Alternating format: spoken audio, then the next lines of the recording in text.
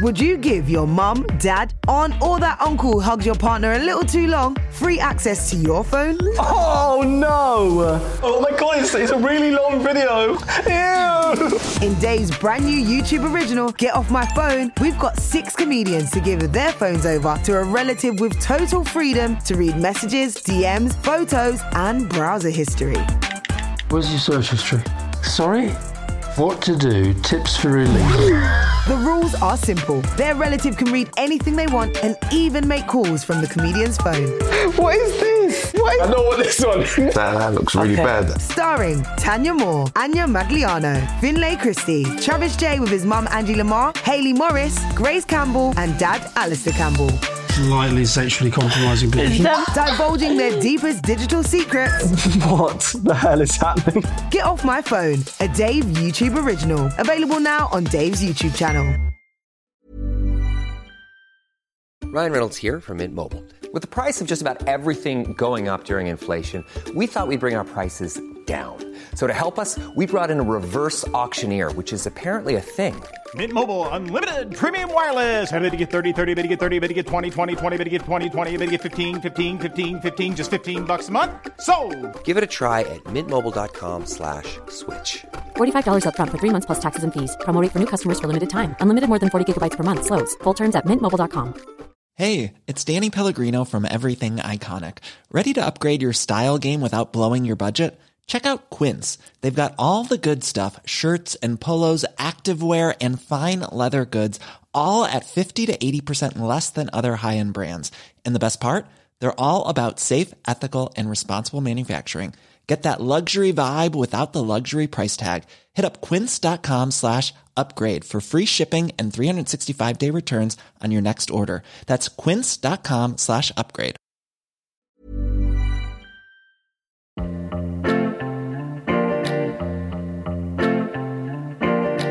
Hello and welcome to Conversations Against Living Miserably, a podcast where we try to find solace in a world where our brains are usually against us. My name is Aaron Gillis, and each week I'll be joined by... Me, Lauren Patterson. Each week we chat to a different guest about how they try and live their life without misery, but we try and do it with a little bit of laughter, because otherwise that sounds like a pretty gloomy idea for a podcast. This podcast is brought to you in partnership with Dave, the TV channel, and Calm, the campaign against living miserably. Hi, hello, welcome back. Weird way to start an intro, isn't it? Welcome to episode 8 of our weird little podcast. Thank you for coming back, always very much appreciated. You look lovely today, as always, I'm guessing. In a field, again this week doing the intro, but not a field I'm lost in. I actually know this field, and that is growth, finding a way out of the lost into the known, isn't it? God, that's a horrible way to start a podcast. Anyway, this week's guest is Pippa Evans. You may have seen Pippa on Alan Davies' As Yet Untitled or Drunk History, or heard her voice on Radio 4's The Now Show or Newsjack. Pippa is also a core member and assistant artistic director of the Olivier Award-winning Showstopper, The Improvised Musical, which is doing a run at this year's Edinburgh Fringe Festival at the Pleasance. So after you've listened to this, you could go book tickets for that if you want to, but you don't have to do what I tell you to. I'm not here to tell you how to live your life. This week we speak to Pippa about uncertainty, life not going the way you'd expect it to, and towards the end, Lauren kind of just loses her mind a little bit, to be honest, so it's worth sticking around for that. It's quite a journey she goes on in this episode. Content warning time. We do discuss sensitive topics such as suicide in this episode, so make sure you're okay listening to that sort of thing before we go forward. Just to warn you. Always good to know about these little things, isn't it? And just before we get going, if you could like, review, download, subscribe, whatever your podcast app allows you to do, it really helps us get into more ears, people's ears, not just ears in general. And the more people ears we get into, the more money that goes to Calm, because all the money we make from adverts goes directly to them. Plus, you've done your good deed for the day by listening and donating, so you can kind of feel smug for the rest of the day if you really want to. Right, that's enough of me. This is Lauren and I bothering Pippa Evans for a bit.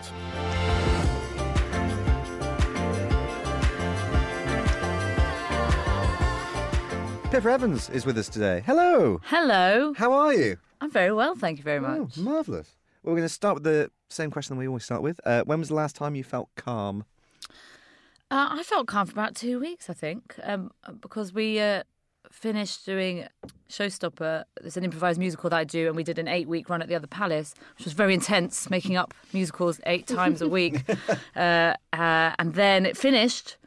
And then there's just been calm for 2 weeks, which is quite a long time to feel calm, isn't it? That's probably the longest that anyone on this podcast has said they felt calm for. Definitely. Yeah. Maybe the longest so far is a day. It's like the calm after the storm. Yeah. And the storm's not coming back, hopefully. So I feel very calm at the moment. Very calm. I've just been teaching all weekend. It was very calm teaching. Went to my mum and dad's for Mother's Day. Very calm day. Ate a Viennetta, because that's the only way you can celebrate your mother. Of course. Because she didn't have to make pudding, because Viennetta did it for her. And it was only £1. So come on now. So I feel very calm at the moment. But I suppose the interesting question is, like, what is calm, isn't it? Also, because it's different things for different people. Yeah, so like what is calm for me is just my head doesn't feel busy. I don't feel like I'm judging myself in my head. So I feel like I'm just pootling along. Just pootling. Maybe that's it. Calm for me is pootling. Yeah. How do you, if you are in a place where your brain is feeling really busy and you want to try and bring yourself back a little bit, is there anything that you do to help yourself do that, or is it something that just happens naturally? Oh no, I'm not so lucky that it would just happen naturally. That would make life far too easy, wouldn't it? I think, what do I do? Generally, I try and sleep more. Have a nap is usually the answer to most things, isn't it? So if I'm in a position where I can have a nap, I will have a nap. Go and look at a tree. So if there's a tree outside the office, we've got a space at home, which is the office, and we're lucky that the window faces a really big tree. And I find a mantra that really helps me is, that tree's been here longer than you, and none of this matters. Oh, nice. I like that. Yeah. So like that tree's seen so many people. And that tree's living. There's something in trees. Zoe Lyon said she's got a tree that she touches. Oh, really? Yeah. I think trees are really helpful in terms of remembering that they just grow, and then they grow around things. Like, have you ever seen a tree by railings where the tree, like the bottom of the tree is like squidged out, and then it's gone around the railings? It's just like, it just deals with whatever's around it. It doesn't freak out. You've never seen a tree freak out. We all need to be more tree. I was going to say, Be more tree. Yeah, so probably that. Yeah, that's probably it. Or I'll WhatsApp my husband, because he's the nicest man in the world. So I'll just send him something like, I feel like this. And he'll be like, don't worry, that's quite normal for you. Okay, great. It's like quite nice when someone just reminds you, like, oh, you're just in that cycle that you sometimes get into. Mm-hmm. You go, oh yeah, you got out of it before. Yeah, I did. So then you're... It's quite a nice thing about relationships, isn't it? Is knowing that someone else knows your brain probably just as much as you do. Yes. And knows when you're going into a spiral or a dark time or something like that. They can just go, right, this is happening. I know this is happening. And usually you go, no, it's fucking not. Leave me alone. Yes. But they also know that that's part of the process. Oh, yes. So when you go, fuck you, they go, and that's the fuck you moment. You don't know me. Oh, here we go. Yeah. So that is not. Yeah, that is nice when someone knows you. Even things like my husband's. At the end of a holiday, he gets into an absolutely foul mood. So the first time we went on holiday together, when we were just dating, before we'd fully committed, he goes, he just suddenly got in this massively foul mood. And I thought, oh my God, he's going to break up with me at the end of that's like this. We've had the holiday, we've had a nice time. And he's just been acting this whole time. We can break up. And I cried all night long because I thought, oh my God, this is the worst. I thought we had the best holiday. And then he said, oh no, I just really hate the end of holidays because it means I have to go back into the real world. And then the second time we went on holiday, it happened again. And it wasn't a pattern yet for me. So it was like, oh my God, he's going to break up with me. And then I was like, wait a minute, I remember this. And so still, so we've been together for like 15 years. And he does that. And I love when you're old enough to notice a pattern. Because I think that's the thing, once you get, so now I'm 36, I've had enough of life to notice my own patterns. I've had long enough relationships to recognise their patterns. And that's actually quite reassuring when you recognise them without judgment, you know.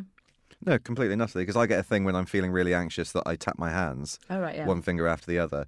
And Lex knows the moment I start doing that, it's kind of like, right, we need to get you to a quiet corner. We need to just get you away from everything else in the world. For Is there a dog? Is there a dog anywhere? Exactly. Go find a dog, it'd be great. But it is just noticing those little things and having that kind of support network in place. I mean, it doesn't need to be a partner, obviously, it can be a friend or someone who just notices those patterns. But as you do hang out with someone for longer, you just pick up on those small little things that no one else would. I call them my flags. So I have a flag. Flag one is flag one is I seem to really only want like bad food, like sweets and chocolates. But I know that actually I really enjoy eating healthily. So if I'm like, I'm just going to eat cake today, just go, flag one. And just as those flags go up, just noticing, how can we get those flags back down again? I'm seeing it like a rounders field. I'm at first base. Rounders. God, I haven't spoken about rounders for ages. About rounders. Once we played rounders at school, and they forgot, the sports teacher forgot the rounders bat. But in the back of the minibus there was an old hockey stick. So we played it with an old hockey stick and a tennis ball, and I was way better at it with an old hockey stick and a tennis ball. It was almost like, because it was sort of silly rounders, it was easier for me to play it. Whereas with normal rounders, as a not very sporty person, that again, the anxiety of failure. It's like crazy golf and real golf. Exactly. Great at crazy golf. Why isn't the Ryder Cup crazy golf? Oh, it'd be amazing. Windmills at the end of every hole. So many more people will watch it. Yeah, completely. When was the first time you were made aware of mental health actually being a thing, be it positive or negative? You mean in my life or in the world? Both. Well, actually, when I was at school, my best friend had a really severe eating disorder, and she got put into a institution, and it was quite shocking, really, because I have lived quite a charmed life, and I have a lovely family that are lovely, and my brothers are lovely, and we all get on like a horrible. Everything that just makes you want to vomit a bit in your mouth is my family. We sing all together. Like really, really happy. It's really not good for other people, but we're happy. I had this friend whose life was a real contrast to my life, and I found it really hard to know how to help her because I couldn't help her in any way other than be her friend. And I think that sometimes feels really hard to accept, that you can only help someone by being there rather than, here's the solution. I Googled how to stop your eating disorder, Here you go. So that was really bad. And then she got diagnosed as paranoid schizophrenic. So then she was like institutionalized further, and it was just really sort of awful to go into an institution as well, because some of those spaces, she was at that age where you're not an adult and you're not a kid, so she was in an adult space as a 16-year-old girl, and it was just absolutely horrific to watch. And also because mental health is so hard to explain, so she went through this phase of believing that the devil was talking to her. She was carving upside down crosses in her arms, and it was like really, and then her room was like, it was like that Beautiful Mind, just upside down. It was horrible. And so she's not well, but she's there and she's talking, and it's her voice. So it's really hard to, where's my friend gone? But I can't abandon my friend. But people do, it becomes too much for a lot of people. So that was the first time I ever experienced someone close to me having mental health problems. And then, because I'm a very nice person, so brag. Hashtag super nice. Hashtag please love me. At school we did I don't think maybe it does still exist. It was called Youth to Youth, and it was a telephone helpline for young people, and they set it up. And I think we were only 14, and we went along and learned how to do all of the like non-judgmental acceptance and listening to hear rather than listening to tell you my next hilarious anecdote. And it was a telephone helpline for young people helping young people. So we would sit on the wait for the phone to ring and then speak to people. And it was just, but we were probably too young. And I think now they're 16, you have to be 16 to do it. But it was amazing to sort of have that responsibility. And again, coming back to that thing of helping people with a capital H, I think it was a really good thing for me to have done so young, was that idea of helping people for your own gratification versus helping people just because you want to be there and you want to be available. When I first had to take a call, they actually having someone tell you something quite distressing about themselves really shocked me, and I couldn't I couldn't deal with it because I wasn't really in a space to help. I was in a space to tell someone that I'd helped someone. Do you know what I mean? Mm-hmm. Yeah. I think that's very, very difficult one. But the guy who ran it was called Peter Bradley, and you'd have liked him because he was from your kind of neck of the woods. And he was a brilliant child. I always get these the wrong way around, but I want to say psychologist, psychiatrist, one of those ones. And he was in charge of the whole project, really generous with everything. During this time, just to make my life sound tragic, some of my school killed themselves in my year. And so I went back to do the phone line, and he said to me, "Do you think you should be doing the phone line today?" And I said, I don't want to talk about it. And so he went, mm-hmm.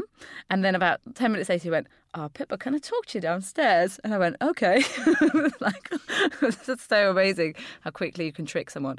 And I went down with him, and then he made me sit like in a counsellor's chair, and he sat opposite and made me talk to him. And he just said to me, "If you died tomorrow, the world would keep turning," which sounds harsh. But I needed to hear it at that moment. Mm-hmm. So it was amazing to have someone who knew me well enough. He'd known me since I was 14, so he'd known me for at least 3 years. And to notice that I was taking on all this stuff in my head, but playing like, everything's great and everything's wonderful. And then for him to be that direct, that's such a harsh thing to say to someone. And to have the nous to know that person needs to hear that. Because I think that's another hard one is, when do you support and when do you push? Like, when do you say, "You know what, you really need to sort yourself out because this isn't healthy"? When do you say, "Oh, don't worry about it. You need to be in this space and explore"? Yeah, it's that weird toss-up, isn't it, between tough love and wanting to just be there for someone and having to... It's usually with someone you love as well, where you just kind of go, right, I've wanted to... Because sometimes you just want to shake someone, don't you? Mm-hmm. Like, I've had it with my friends, and they've been through some terrible shit, and you do listen to them, and you just go, I don't know what I can do, and you just want to shake them and just say, it will be fucking okay. Like, we'll get through this together, but you can't. And then sometimes you do just need to be cutting and right down to the bone and just kind of go, right, let's sort this out. Let's fucking sort this out. And it's difficult, and it always is. Approaching these situations is always difficult. But like we were saying earlier, when it kind of comes to people that you can see those little kind of mannerisms and those little bits that are going on in their lives, and that kind of weird little thing behind the eyes when they say, you ask, "How are you?" They say, "They're fine." They're not fine. It's just picking up on those little moments to know that you are supporting in whatever way you can. That's all you can do, is whatever you can at that time. Yeah. And it's also a thing as well with people that tend to push down their own emotions, is they want to look after everyone else. They always want to look after everyone else, and I've been extremely guilty of that. I'll push my own problems way to the back, and I'll just help everyone if I can. Yeah. And it's not a self-gratification thing. It's more, for me, it's either a displacement thing or the fact that I wish when I was a teenager that I'd had a friend just take me to the pub and just go, "Look, talk to me for an hour. I don't need to say anything. You can just rant about everything in your life." And I never had that when I was young. And I like that now, that I can just go, "Look, let's go to the pub, let's grab a coffee. You talk for as long as you need to talk. I'm going to listen. I'm not going to say yes, I'm not going to say no, I'm not going to say anything to justify or to be negative. I'm just going to listen, and you get off what you say what you need to say." So my boyfriend, I call him the fixer. He likes to make sure everybody's okay, and he wants to help, and it's a wonderful quality to have. But every now and then I feel like I'm more aware of it now. I'm going out with a fixer. I'm like, are you okay though? And you can see the look on his face, like, "What do you mean, am I okay?" And I'm like, has anyone asked you if you're okay? Because you're helping this person with that and this person with this, but how are you dealing with all this? And it's like, it looks like his head's going to explode. He's like, "Nobody ever asks me how I am." And I'm like, you can then use me if you can't talk to your friends or you don't want to talk to, you can then vent about all that stuff to me, and I'm like the impartial. And it's like training a dog to do something new. I'm like, I'm not scary. You can tell me, and I won't tell anyone else. And I think I'm easing it out of him a little bit at a time. But he's quite. I don't want to like generalise and be like, he's like a boy, but I think he's like, but I am the man and I help and I fix things, and it doesn't matter how I feel. And I'm like, it does, because you are radiating anxiety right now. I can smell it on you. Are you okay? I've got like a sort of like a performance-based question. Do you not get like anxious doing sort of improv, like just the the fact that it's so out of control, that would fill me with like the absolute fear.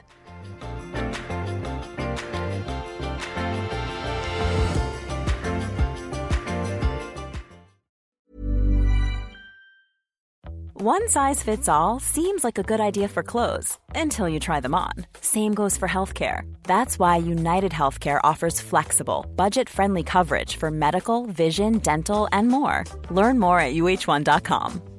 Ever catch yourself eating the same flavorless dinner 3 days in a row? Dreaming of something better? Well, HelloFresh is your guilt-free dream come true, baby. It's me, Keke Palmer. Let's wake up those taste buds with hot, juicy pecan-crusted chicken or garlic butter shrimp scampi. Hello Fresh. Stop dreaming of all the delicious possibilities and dig in at HelloFresh.com. Let's get this dinner party started. Hey, I'm Ryan Reynolds. At Mint Mobile, we like to do the opposite of what Big Wireless does. They charge you a lot.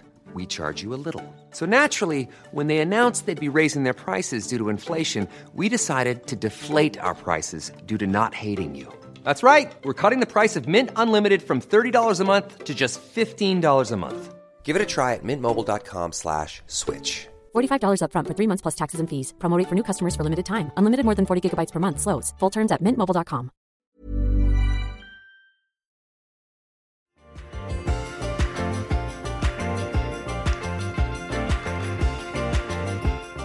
Because anxiety breeds on uncertainty, Yeah, and that's what I improv was is thinking. uncertainty from the get-go. So how do you? Well, what an interesting question. Well, yes, I think you can. I find it helped me with my anxiety because for the very reason that anxiety breeds on uncertainty. So the best way to work with that is to get really comfortable with uncertainty. And so improv. I do teach improv for anxiety. So improv. I do a course called Improv Your Life, and I love it because you can see people start to become aware that actually if they say something and it's a bit off kilter, the worst thing that's going to happen is everyone laughs. Yeah. So and that's a really lovely space to create, and to create a trusting space where, again, if I make an offer to you, I know that you're going to accept my offer most likely. Like, there's very rare that you have a conversation with someone where you say, "Oh, I ate a potato today," and the other person will go, "What? Why are you saying that, you weirdo?" "Oh, I hate you." No, Why? you didn't. yeah. No, you didn't. I didn't see you eat a potato. Most people will go, even if you think, "Oh, that's a bit of a weird thing to say," like, why would you open with, "I ate a potato today"? But so, as long as someone goes, "Oh, really? What, whole?" Or so you're just carrying on that conversation. So I found improvisation so helpful for me because all of my anxiety came out of being a posh West London girl who should be the Prime Minister by now. Because I went to kind of school where it's like everyone should be the Prime Minister, and it only took me to about 28 to realise we can't all be the Prime Minister. I say that I use Prime Minister as an example. Obviously, I wasn't working in politics in any way, but I mean, it's like this idea that by the time you're like 28, you should have achieved everything. You should have a house and a husband and have 7 children and be a lawyer and be earning £125,000 a year or whatever it is. You should be achieving, and I just wasn't in terms of what I decided was achieving, and so a lot of it was this uncertainty because, as you well know, Lauren, is the performer's life is just completely unpredictable, and the path will take you in a different way. Like when you did your drama degree, I don't know, but I don't imagine you thought, "Oh, I'm gonna become an award-winning comedian." No, I was like, I'm going to be a teacher.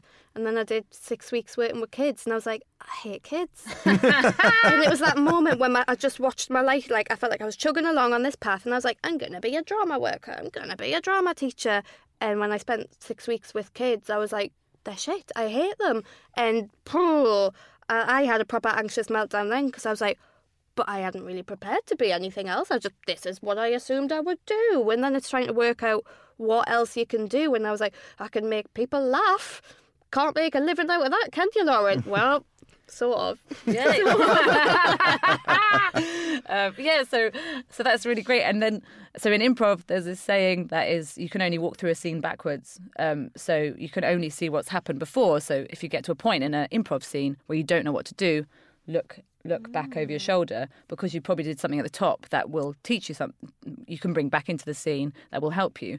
And in the same way, like now you look at that moment, that was actually a turning point in your life where you're like, well, I can't teach because I've realised I don't like kids. What am I going to do? Oh, I'm going to start exploring this comedy thing. But at the time it felt like, what is going on? And so many of these little moments in our life that actually were really helpful moments in their moment are full of anxiety and fear. Whereas wouldn't it be wonderful if we were taught, because I don't know, again, I think I'm a bit older than you, Lauren, but at my school it was like, what career are you going to do? So I was like 17. We took some test that told you what you were going to be, and I think it wasn't allowed to say you were going to be an actor. So it said I was going to be a drama teacher. So that was as close as it got to performer, because I think it was a private school, so they're not allowed to suggest anything that seems frivolous. So I kind of thought all careers were linear. So, and I think a lot of people are taught in the same way when you're a kid, what are you going to be when you grow up? I'm going to be a fire engine. It's very linear to become a fire engine, everyone. So there's this idea that it's a straight line when it just isn't. There's some careers that are a straight line, but life is not a straight line. And there's these little moments that are terrifying. But wouldn't it be great if school, they just said, your life will be a series of choices. And those choices will come up. And actually, it doesn't really matter which choice you make, it's about committing to that choice. So, you committed to being a teacher for 6 weeks and then went, I realise this is wrong. Fuck this. Now I commit to not being a teacher. And that's really great that you made those strong choices, rather than spent 7 years being a really unhappy drama teacher. And I've got friends, again, who trained to be in particular professions, hated it from 6 months in, but had sort of made a promise at school that we would be these things, or had promised a parent or a teacher that they would achieve this thing, and then were unhappy because they didn't want to let that person down, and they just weren't sure what else they could do. So they're in this weird limbo space, rather than, I really commit to doing this thing, or I commit to not doing this thing, I think more people need to hear that, because I think I've had an existential crisis again during that. Like, when I think back to being at school, I think so many of my anxieties come from school, because I was smart and a perfectionist, and I thrived with like structure and, you do this at this time and this at this time, and like you will leave school, you will go to university, you will get a degree, you will get a job. And I was like, this sounds, but then life doesn't go like that, like you say. So when you've spent, how long are you in school for? 15 years, whatever, too long. When you've spent like your entire sort of life being sort of regulated, and so you get up at this time and go to school at this time and you're back at this time and this is how you're like, and then you go to university and you're like, oh, suddenly I've got freedom and I don't like that. Oh no, I hated it. I was like, what? You mean some people don't turn up to the lectures? Oh my God, oh no. And I really sort of struggled to adjust, and I wish I'd been a bit more prepared for that, given a bit more freedom when I was younger in school. And then it would have I felt like I'd just sort of built like a little cage in my head, and I was very regulated. And I was like, oh, now you've made me so rigid that now I've been sort of thrown into the adult world, and it's not like what you prepared me for. And I was like, I can't cope with this. No. Classes are at different times every day. No. Couldn't deal with it.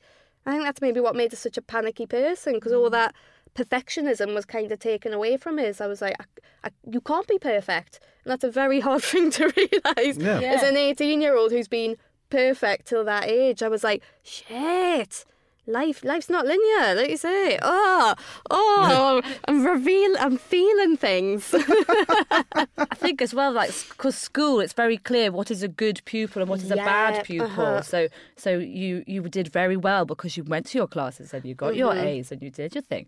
Whereas you go to university or anything after school, and actually the kids who don't go to the lectures might still do really well.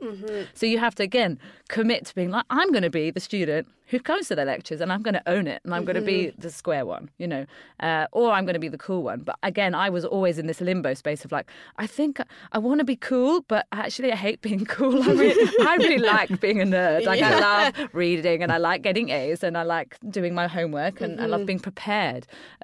So trying to be cool, fit in with the cool kids when you're not necessarily cool, or you don't thrive in that atmosphere. I've got friends who love getting up at like 11 o'clock in the morning, and then they go and they eat a croissant in a cafe, and then they paint a painting in a studio that they hire, and so. And I'm like, I can't live like that. If I wake up after 9 o'clock, I feel like I've wasted the day. So I have to be up. I have to achieve something by 9 o'clock, and then I'm fine. Like, I'm like cool with that. At 36, I finally got cool with being a bit square. Just owning who you are. I like that. Oh, that's made me feel nice inside. That's good. I like that. Yeah. Own it. Own who you are. Oh, I feel good now. There's a good Dolly Parton quote, which is just find out who you are and then do it on purpose. Oh, I like that. that's that. nice. That's really nice. I'm a legend. Yeah, I will be a legend on purpose. That's me. Going back to kind of the teaching that you do as well, because I really love the idea of kind of organised uncertainty helping people with anxiety. Do people take those lessons into their day-to-day lives with them as well, or is it something that is like within the classroom, and then do you teach things within the classes that people can take home with them and use on a day-to-day basis? Yes, so we'll do. So I always say, at the very least, at the end of this course, you will know how to improvise, and hopefully, at the very most, you'll have found some things that will help you just in moments of anxiety or situations where you feel less safe. Yeah. So improvisation is just about making offers. So we make an offer. Today I ate a potato, and then you would say something back to me. So one thing that I teach is about locking in. So some people come because they find literally having a conversation with someone absolutely terrifying because they think they're going to say the wrong thing, they're going to do it wrong. Yep, that's me. Great. So a hack, as they call it now, or a tip, as they called it in the old days, is about repeating. And this is just a really basic trick to really, it's not even a trick, it's just a way of really connecting with the other person, is you have to repeat something from the sentence that I've said in your sentence, okay? Okay. So if I say, well, good morning, Aaron. How did you sleep last night? Good morning, Pippa. I slept very well last night, thank you. Does that work? Yeah, that's right. Yes, great. But with the principle of yes and... so stressed. So much fear. This is why... You're like physically backing away. What if I get it wrong? Right, no, let's do it. Go on. So with the principle of yes and, so a lot of improvisation, that if you've ever done any, will know that this phrase yes and is the sort of most basic part of it, which is you accept my offer and then you build on it. Okay, so what you said is absolutely right, and then you can add like an extra tiny bit. So what I can't remember said, good morning, Aaron, how did you sleep last night? You said, good morning, Pippa. I slept very well, I think. So you said you've yes-anded by putting there that you slept well, so there's a bit of extra information for me. So then I might say, what does sleeping well look like for you? Well, am I supposed to still repeat something in that sentence? Yeah, it could just be one word. Sleeping well for me means more than 4 hours of undisturbed sleep. Oh, right, 4 hours. Do you know what? I've started taking CBD oil, and that's really helped me because I used to always have disturbed sleep. Are we still playing the thing, or is that? See, it's become so natural that you don't know whether we're playing a game or not. It's like, you're so good at this. Yeah. 15 years of work. That's amazing. Yeah. So obviously it can sound really mechanical because it can be like, today I ate a potato. A potato? Oh, how interesting. I like chips. Chips? Oh, chips are good. They are made of potatoes. But you know what else is made of potatoes? Crisps. Yeah. And that sounds mechanical, so it's not something you necessarily would want to be doing all the time. But if you are feeling lost in a conversation, if you're finding it hard to hook in, you can just use that, because what it does is indicate to the person that you heard them, and also just gives you some words, a bit like I was saying earlier about looking backwards. Yeah, so just gives you something to get in. So if someone's banging on about I don't know, watermelons. I don't know why I'm obsessed with food this morning, but that you can just say watermelons. I've eaten those. See, sentence like that is what I'm terrified of shouting at people that I've only just met. But imagine, because again, it's all in your intention and your delivery, isn't it? So there's nothing wrong with that sentence. Actually, the only thing that makes us is we deliver it with this fear that someone's not going to. But I've had so many weird conversations with really confident people who just a bit weird, or someone who's just not so inward looking. So to judge yourself for saying watermelons, I've eaten one of those. If you say it with a big smile on your face, someone will be like, oh, tell me more. Tell me about that watermelon. I love it. So that's a really small example of a thing we would do. But most of the time, it's great. Yeah. Because I think when you're an anxious person, you can be a bit of a but no. Yeah. But no, that's what I do a lot. I'm like, someone's like, oh, well, what's the worst that can happen? I'm like, oh, well, here's 50 things. Yes. But I need to be a bit more yes and. And I'm like, oh, yeah, well, let's see. Let's go for it rather than, but no. I feel like maybe I do shut down a lot of opportunities rather than just put my fuck it hat on and be like, yeah, go on. Let's see what danger we get into today. Yeah. And I think a lot of the time, anxiety makes you literally hide when actually it's not about, so I always say this as well, is it's not about making you into a loud gregarious person. You know, people are different. I always remember my friend Tom at university, I said to him, well, the thing is, Tom, you're very shy. And he went, don't call me shy. I'm not shy. I'm just quiet. I don't feel the need to talk all the fucking time. And it really made me laugh because I was like, oh, yeah, you're right. I'm like judging you on the fact that I was brought up in this really loud singing family. So I think everybody's got a story. But actually, some people don't talk all the time. And in fact, there was a lady on the course yesterday who was like, she said she's really happy supporting people, and what she found frustrating sometimes was people saw that as her not joining in. So it's like, how can you be present in your quiet? So we don't mind if you've got 4 people. I mean, Lauren, you must have had this experience where you were like 5 stand-up comedians and everyone's like, oh, here's my funny joke. And it's the worst to have 5 people trying desperately to tell all of their hilarious stories about their penises. So you need those people. They add balance and stuff. And so accepting, I'm a quiet person who enjoys just listening to people a lot of the time. And I'll speak if I need to, but I'm really happy to not speak. And I think that's what a lot of the anxiety comes from. That you're supposed to be, everyone's supposed to be Lady Gaga. Because if there's a silence, sometimes you can be like, should I fill it? Do I need to fill it? And I don't want to fill this silence. But now, and then you end up saying something like, so watermelons. yeah. But it's just, but back to owning the fact that, no, I don't want to fill this silence. That is someone else's job. So our final question is, if you could go back to like your younger self, what would you tell yourself about like mental health or living without misery? Like, what advice would you give yourself, knowing what you know now? Knowing me, yes, would be, you don't have to achieve everything. You don't have to win everything. You can just enjoy what you're doing rather than looking always to what's the next thing. So I would say just, I would. There's that line in Hamilton which is talk less, smile more, and I think that would be maybe slightly my advice to myself. Yeah, because I think a lot of the time it was my anxiety came from, I want to impress people, I want people to love me and think I'm amazing, when actually the most people that we really enjoy being around are the people who do own who they are. So yeah, I'd say just enjoy who you are and enjoy discovering who you are as well, because we don't know who we are really until we die. So just enjoy being like, oh, I've just realised I like watermelon. I'm honestly having such a life crisis in the corner here, because I'm like, this is everything I need to hear right now. Great. Like, not even when I was a kid, I'm like, yeah, I do need to smile more. Yeah, I do need to realise I can't just achieve everything. Pippa, you've just saved my life here. But I think that's a good point as well, though, Lauren, which is we're always evolving. Yeah. So it's also like, just keep checking in with yourself, because maybe you were really quiet till you're 30 and then suddenly you do become, you're like, actually, no, I do enjoy these things. Or like I've had the sort of opposite, which is probably a lot of people's life journey, is I've got into my 30s and gone, do you know what, actually I don't really enjoy going to parties, and I really enjoy being quiet, and for a long time felt like, well then everyone's going to think you're boring, and rather than just being like, oh no, I'm not going. Do you know what really helped me? FOMO versus JOMO. I love that. Ooh. So fear of missing out versus the joy of missing out. So when I heard that, in fact, actually, I thought I'd invented it. And I was like, JOMO, Pippa, you've just written your self-help book. And then I Googled it, and there's like a guy who's got like 20 million followers who invented JOMO.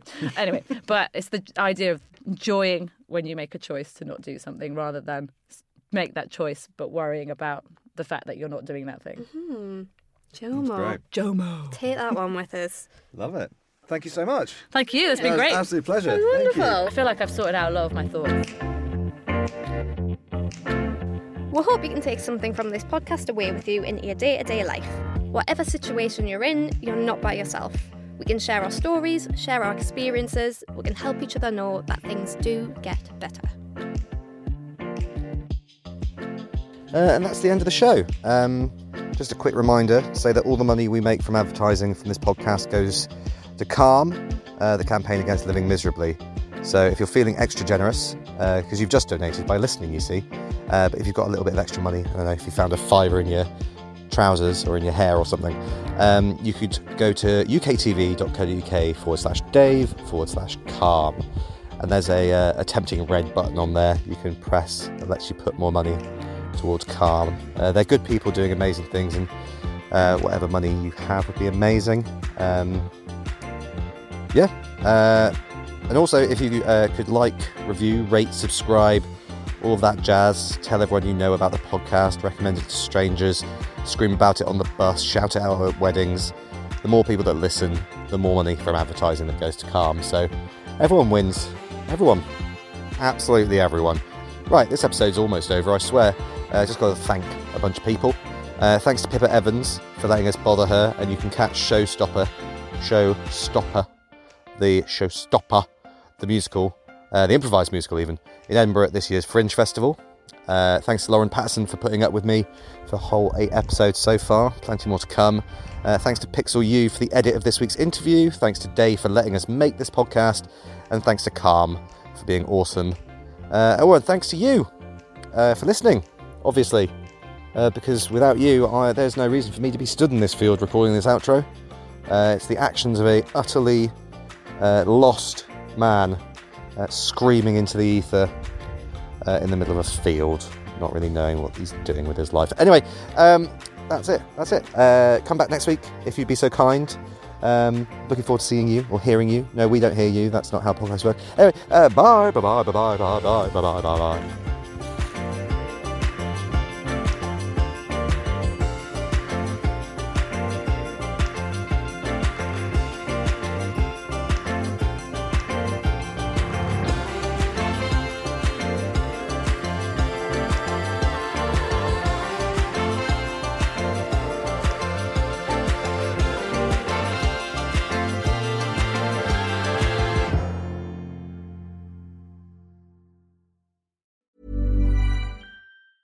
Hi, I'm Daniel, founder of Pretty Litter. Did you know cats tend to hide symptoms of sickness and pain? I learned this the hard way after losing my cat, Gingy. So I created Pretty Litter, a health monitoring litter that helps detect early signs of illness by changing colors, saving you money and potentially your cat's life. Pretty Litter is veterinarian developed, and it's the easiest way to keep tabs on your fur baby's health right at home. Go to prettylitter.com and use code ACAST for 20% off your first order and a free cat toy. Terms and conditions apply. See site for details. Ever catch yourself eating the same flavorless dinner 3 days in a row? Dreaming of something better? Well, HelloFresh is your guilt-free dream come true, baby. It's me, Keke Palmer. Let's wake up those taste buds with hot, juicy pecan-crusted chicken or garlic butter shrimp scampi. Hello Fresh. Stop dreaming of all the delicious possibilities and dig in at HelloFresh.com. Let's get this dinner party started.